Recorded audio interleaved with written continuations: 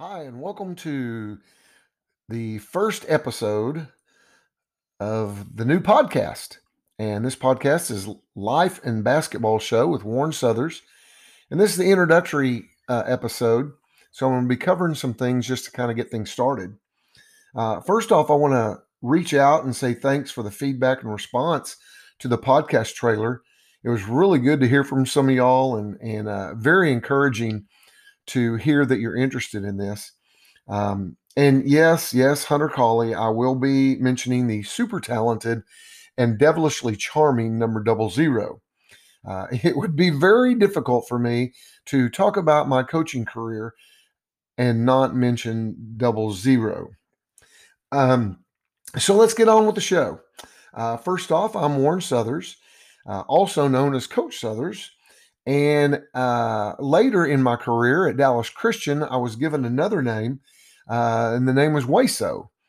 I'd like to throw a trivia question out there. What Charger basketball player came up with the name Waso? If any of you think you know, send me a message or a text or something and tell me who you think gave me that name. And I have no reward for you except for I will give you a shout out in the next episode. But anyway, good luck. I'm sure somebody will figure it out. Some more info on me. I am from Dallas. I was born here, lived most of my life here, with the exception of just a few years. I did go to South Plains College in Levelland, and then I went to Texas Tech in Lubbock. My second teaching coaching position, was in Whiteface, which is west of Levelland and Lubbock. And then also, when I became a claims adjuster, I worked in Colorado and North Carolina and Florida, and then also worked in the oil fields out in Midland, Odessa. So just a little bit of time outside of Dallas, but for the most part, I've spent most of my life there. When it comes to my family, I've been married to Misty for almost 30 years. We have 3 adult children. Weston, he's my oldest. Weston went to DBU, and he is now married, and he's working in Dallas and living in the Dallas-Fort Worth area. Middle child is Addison. Addison is a senior at Oklahoma State University, and she will be graduating in May. So we're real excited about that. She will actually be going on and doing some grad work and doing that through Baylor Scott and White and Texas A&M. And then my youngest is Jackson, and he's a freshman at Dallas Baptist University. I feel really blessed to have Misty and the kids in my life. God definitely has given me a super family. You'll probably hear a little bit more about Addison because I coached Addison at Dallas Christian, and she was part of those 2 state championship teams that we were able to accomplish there. The rest of my family, I grew up in a family of 4. My parents are Dub and Nancy, and they've been married for over 60 years. And feel very fortunate to be raised by them. I have a sister, Renee. She's married and has 3 kids, 3 grown kids, and she has 5 grandkids and 2 on the way. And we still see each other quite a bit. They live nearby here in the Dallas area also. All right, so let's talk about my decision to make this podcast. First off, I started listening to some podcasts this past year. You know, I'm working and teaching and coaching out in Van, and it's almost an hour drive there and an hour back. And so I've begun to listen to podcasts, and it was just such an interesting way to communicate. And so I decided that was something that I wanted to try. I wanted to see if I could generate some conversation about different topics in my life, and the number one topic that comes up is my faith in Christ, and the number two is my career, my coaching career. So I thought I would wrap those two together and try to make a podcast out of that. So I'll be sharing my story, and my story is nothing without the story of Jesus Christ. And so I want to present that. He is my Lord and Savior. Man, and to define that, it's just like what it sounds. I was lost. I was in a hopeless situation. And through him, I now have life, hope, and salvation. And so I believe what the Bible says about Jesus. I believe that it is the true Word of God. I recognize that Jesus is the Messiah, the Jewish Messiah. I believe he died on the cross for my sins. And without that sacrifice, I am trapped in my sin. I do not have access to God or a relationship with Him. And through that sacrifice that Jesus paid, I was able to reconcile that relationship with God and then have eternal life. I also believe in His resurrection. In Romans 10:9-10, it says, if you confess with your mouth Jesus is Lord and believe in your heart that God raised him from the dead, you shall be saved. For with your heart a person believes, resulting in righteousness, and with his mouth confesses, resulting in salvation. Man, that is that really puts it right to the point. I do have a personal relationship with God. I talk and pray to him, and I read about him, his story, his love, and about his plan for me. Now, why do I want to have him as my Lord and Savior? Well, a couple of reasons. One is I believe he is the creator of the universe. He is the and only God of this world and of this universe. And I want to be on that team. I want to be a part of that. I want to serve him. I also believe, as I mentioned earlier, that he died on the cross for my sins and saved me from an unabundant, non-eternal life with him. And so I also want to serve him because he loves me. He loves me more than anyone else does. And I think John 3:16 says it great. It says, for God so loved the world that he gave his only son, that whosoever believes in him will not perish, but have everlasting life. And that is love. And I think, this podcast is a great example of the fact that as a Christian and as a person that wants to serve him, we can use this avenue to tell others about him and hopefully help people to see him as the truth and believe in him. Well, let me go into my career just a little bit. Why did I go into teaching and coaching? I really feel as if it was a calling to a ministry. When I look at schools, I see such an open field and a field ready for harvest for Jesus because it's needed. Man, we live in a world today that is increasingly anti-Christian, anti-Jesus, and these students need hope. And the hope they are looking for is not where they're looking. I see it every day. I see it in kids, in the things they pursue, the things they do, and it's just not there. They will not find true love and true hope outside of Jesus Christ. I chose to coach basketball because I actually grew up in a family that was very athletic. My parents both were very active in playing sports. Man, during the winter time, I grew up in a gym, And in the summertime, I grew up on a softball field, watching my parents play fast pitch softball. Um, when I was in high school, I was a two sport athlete. I played basketball and baseball, but I ended up pursuing basketball because that was really the one I truly loved. And so I decided to go that direction in coaching. Why girls? Well, I come from a family that has two very strong female athletes. My mom, I grew up, like I said, I grew up watching her play. She played basketball and fast pitch softball. She actually played college softball in the 50s. And that's a very unique situation because most female athletes did not have that opportunity.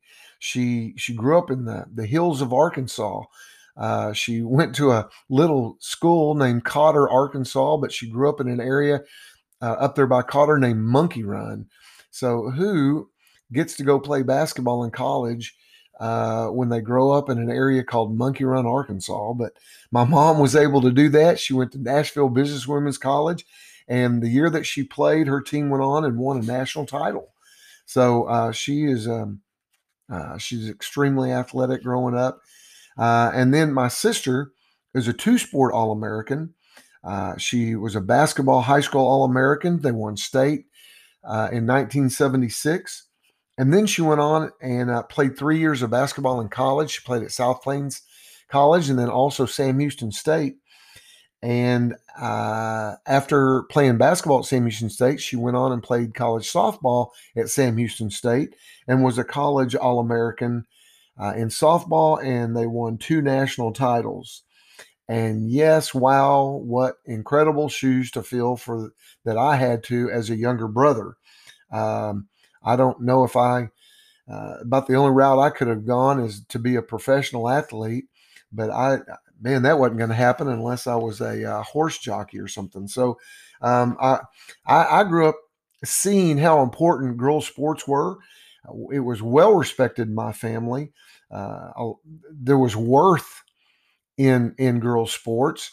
We always went and watched my sister play. Always went and watched my mom play. And my dad was a sports enthusiast. He played college baseball at University of Houston, and so that was the center of our family time together. I saw purpose in it. I mean, my sister went on and was able to get free college through through her scholarships and playing sports, and so it was definitely something that was big in my family. My decision to coach girls basketball really came while I was at Texas Tech, and I have to give some of that some of the credit to uh, Lyndon Weiss. I was in a coaching basketball class there at Tech, and the teachers of the class were the women's basketball coaches. And Lyndon Weiss was an assistant coach under Marcia Sharp there at Texas Tech. And Lyndon is the brother to legendary Dean Weiss, who was a girls basketball coach in Texas. I think most of his years were spent in Levelland. But anyway, Lyndon and I became friends, and he began to talk to me about coaching girls basketball. He seemed to think I had the temperament for it, and so he encouraged me along that way. And it was at that time that I chose to go that route. While at Texas Tech, I was very open to what God wanted me to do. And luckily, I was involved in an organization that pulled that out of me. And while at Tech, I was real active at the Wesley Foundation. And Wesley was a great place for spiritual growth. There was a lot of challenge there. The support and guidance were big, and I made a ton of friends and had some incredible bonding time there.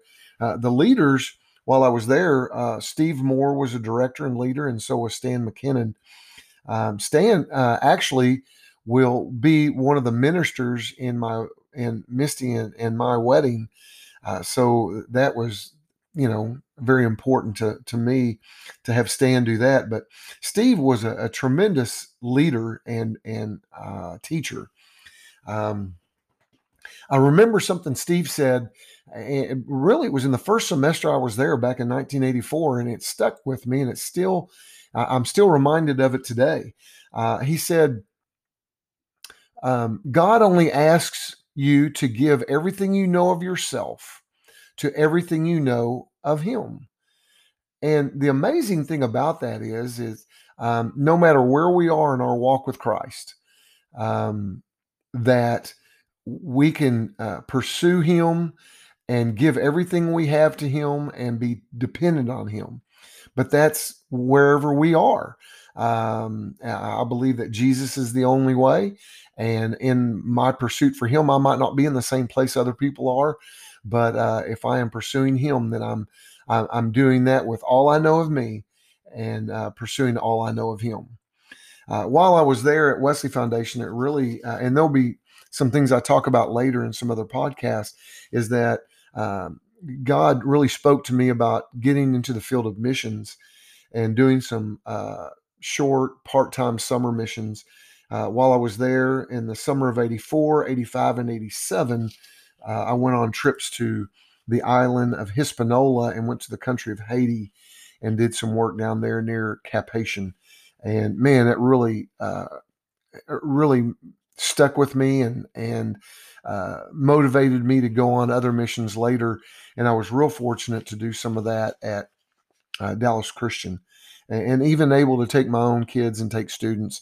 And I really think God blessed me in that time and helped me see the importance of missions.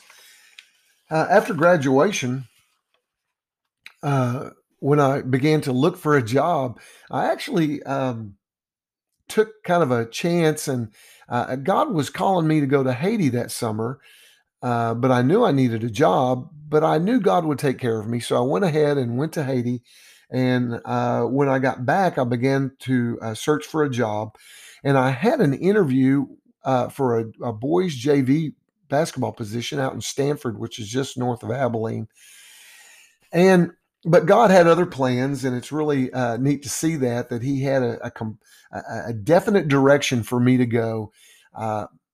And I was actually down at the Dallas Library genealogy floor, and I was doing family history research.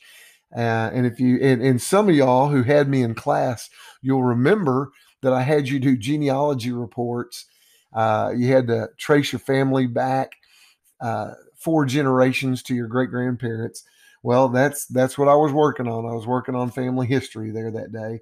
And I went to a payphone because that was back in 87. So it was before we had cell phones. I go to a payphone. I call my mom to tell her what I'd found. And she said that I needed to go home, that I would be expecting a phone call from a coach to interview me for a job. And this coach had contacted Sharon Smith, who was a coach in Duncanville with my sister. And she said that this coach had called her and was asking about someone for an assistant coaching position. And she gave this coach my name and number.